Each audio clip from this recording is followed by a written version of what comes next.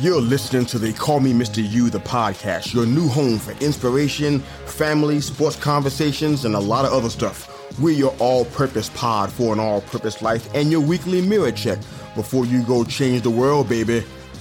Enjoy the show.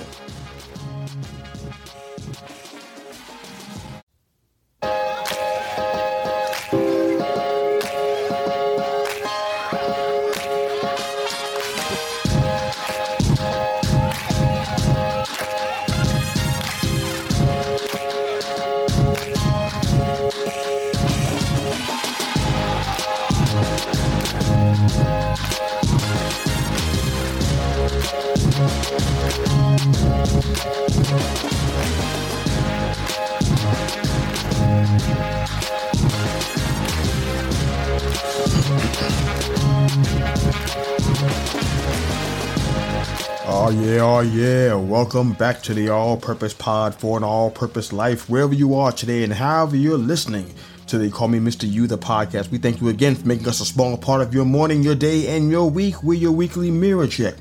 Before you go change the world, you can find us on Facebook, Instagram, YouTube, and of course, the Twitter machine. Thank you for downloading and subscribing to our podcast and YouTube channel. Thank you for your support that you give to us every single day, every single week. We appreciate you guys so much. You know, as I was kind of going through some recent challenges, as many of you may already know, I had my first experience with the COVID virus. Not a pleasant experience whatsoever. Pretty concerning on some levels. It didn't happen in its heyday, which was 2020 and a bit beyond. It was weird to have that go on when everybody else is kind of walking around and have forgotten about it. For it to hit you and hit your household is pretty sobering. It's a reminder that, you know, when the rain falls, it falls on all of us. We all get wet. You know, nobody's exempt. And it just makes me just think about my life and where I am and what I've accomplished. And I had a whole lot of thoughts having to sit at home and think about my health and what I eat and, you know, what tomorrow looks like and how far I've gone and some of the endeavors that I've kind of planned for myself and for my life. It's really sober to make you think about it, but that's kind of where things have been, but it did produce a lot of questions for me personally. And some things I thought if I shared it with you today, I believe that it might be encouraging to you where you are. I had a lot of questions, you know, like, for example, what do we really trust? Who do we put our faith in? How good actually are our eyes and ears? Can we really say that we're aware? Or are we still very much asleep? There's a lot going on in our world and in our neighborhoods and in our close quarters and social circles. And it just feels sometimes like either we're firmly entrenched in the realm of tone deafness, or we're at a place where we're just missing it. We got our eyes, our head in the clouds so much that we don't realize what's going on around us, which is a very, very sobering thought, especially with all that's going on around us today. It's very disheartening to even think that you'd be blind or someone would be deaf to the cries of people because of all that's happening and transpiring right before our eyes. So many of us can't even see it. You know, I was thinking about the scripture in John chapter 5. It's always been an impactful passage for me, but you know, I won't read through the whole thing. I want to just read a short part of it because I want to kind of help you get a picture of what we're going to talk about today. And it reads, after this, there was a feast of the Jews, and Jesus went up to Jerusalem. Now there is at Jerusalem by the sheep market a pool, which is called in the Hebrew tongue Bethesda, having 5 porches. In these lay a great multitude of impotent folk, of blind, halt, withered, waiting for the moving of the water. For an angel went down at a certain season into the pool and troubled the water. Whosoever then first, after the troubling of the water, stepped in, was made whole of whatsoever disease he had. And a certain man was there which had an infirmity 38 years. When Jesus saw him lie and knew he had been now a long time in that case, he saith unto him, Will I be made whole? The impotent man answered, Sir, I have no man when the water is troubled to put me into the pool. But while I am coming, another steppeth down before me. Jesus said unto him, Rise, take up thy bed and walk. And immediately the man was made whole and took up his bed and walked. And on the same day was the Sabbath. A whole bunch of issues for Jesus after that, because religious leaders thought that you shouldn't do anything on the Sabbath. It's not lawful to do anything, not even be healed. That was the religious view at the time. But I want to focus on the people that were blind and withered and impotent and sick. I want to focus on them because that's where Jesus' heart was. There were plenty of times where he could have spent a lot of time with religious leaders, teaching them doctrine, teaching in the temple. He did that, but he spent the majority of his time in ministry around people that were sick. He didn't go around saying, I'm called to do this and not that. He also did say in scripture that the sick have need of a doctor. Those that are healthy do not. So he did emphasize that his focus was on the people who were in need of health, or in need of healing, in need of help. Not those who already felt like they were already good where they were. Even in one of my business ventures, I reach out and I network with people who are actually in need of help. If they have a need to make some changes in their lives financially, or maybe perhaps in building a business of their own outside of what they're doing at work, those are somebody who's in need. So I give them more of my attention because they actually have a need and they've expressed that. Some folks that feel like, my job's going to take care of me. I can be there for 40, 50 years. It's all good. I'll never have to leave. I'll never get fired. I'll never get laid off. I don't go out of my way to try to help those folks because they already have it in their mind that they don't need help. It's one thing when somebody needs help and doesn't get it. That's really kind of where I want to go today. In verse 3, there was a great multitude of impotent people, of blind people who were withered, maimed, crippled, waiting for the angel to come and stir the water so that one person can step in and get healed. Now, there's a lot going on there, and I won't try to get too deep into the passage, especially that particular part, verse 4. I don't know what the deal is with the angel. I don't know what the deal is with that level of competitive healing, so to speak.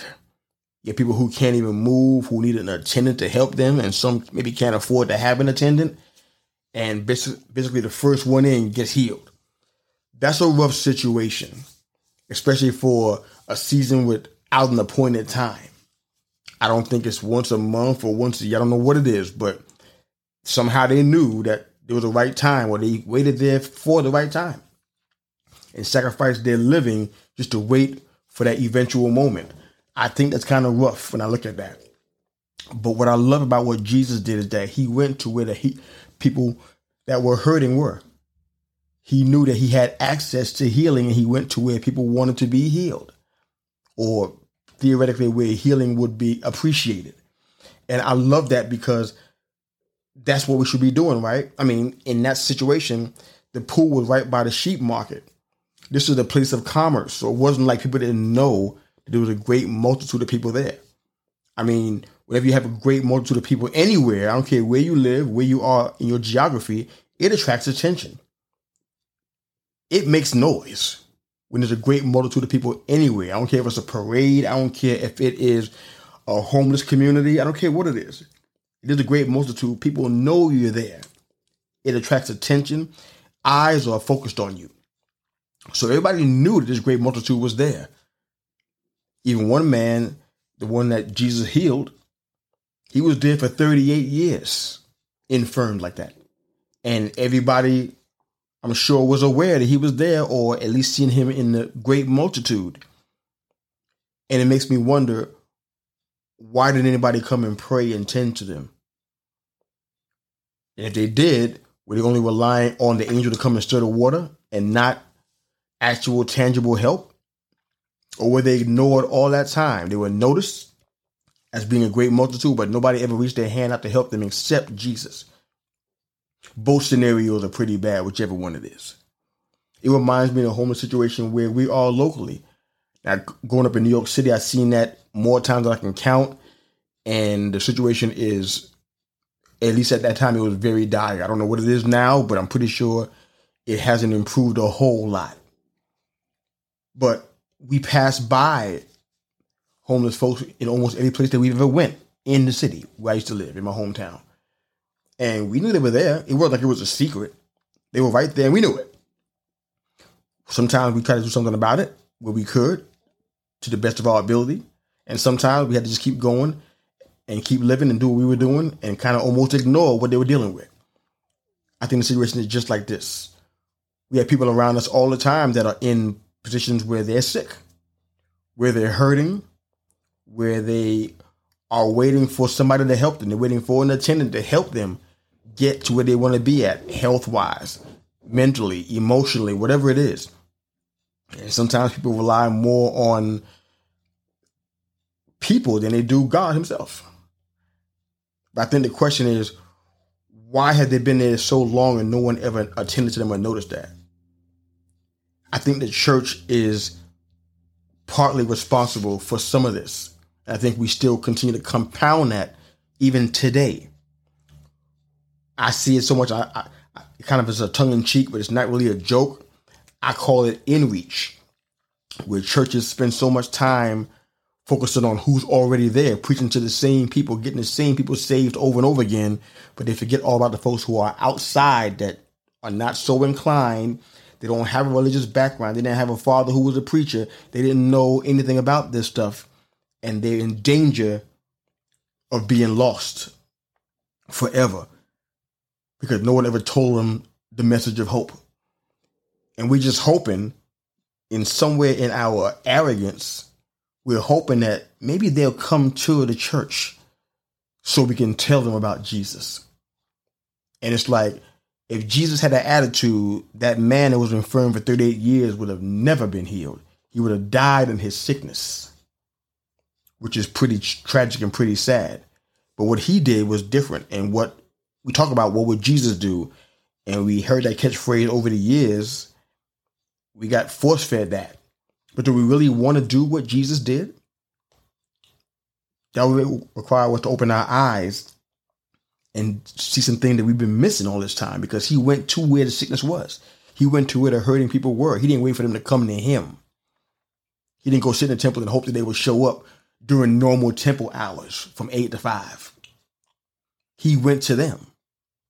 Ministry was happening even when the temple doors were shut. Ministry was still taking place because he went to the people who were sick and brought the healing that he had access to.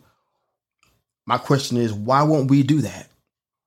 Why are we at a place where that's not important to us anymore? We're so accustomed to our own space, to our own seats, to our own chairs, to our own friendship circles, to our own early morning conversations, to our own coffee, to our own Danish, to our own normal. And we don't even care to break pattern, to break rank, and to step outside of our comfort zone and do something that I believe the Lord has been calling for us to do from the beginning. We just haven't been willing to do it. For this man that had this infirmity for 38 years, which is a long time, which is longer than most of you guys listening. How long is too long? How long should he wait to be healed? How long should he wait to receive what is available to all of us? How long should we wait before we decide to get up out of our pews and touch somebody, reach somebody, love on somebody, and do it as a priority and not as a happenstance because we were invited to, or the situation was just so out of control and it was in our face we couldn't avoid it, so might as well help? When will our heart resemble his and look like his and sound like his and function like Jesus's? What would Jesus do? What are you going to do? I don't know where you are and where you're listening, but I hope this was an encouragement to you to get up and go where they are. Reach out beyond the comfort of what you know and who you know, and go touch lives the same way Jesus did, because you're the church and you carry healing and hope in your hands, wherever you are today and however you're hearing They Call Me Mr. You, the podcast. Thanks for listening. Thanks for joining us again. We really appreciate you. Feel free to comment on our social media platforms and on YouTube. Continue to enjoy the podcast. Like, share, and subscribe. Go change the world. Enjoy the music. Coach out.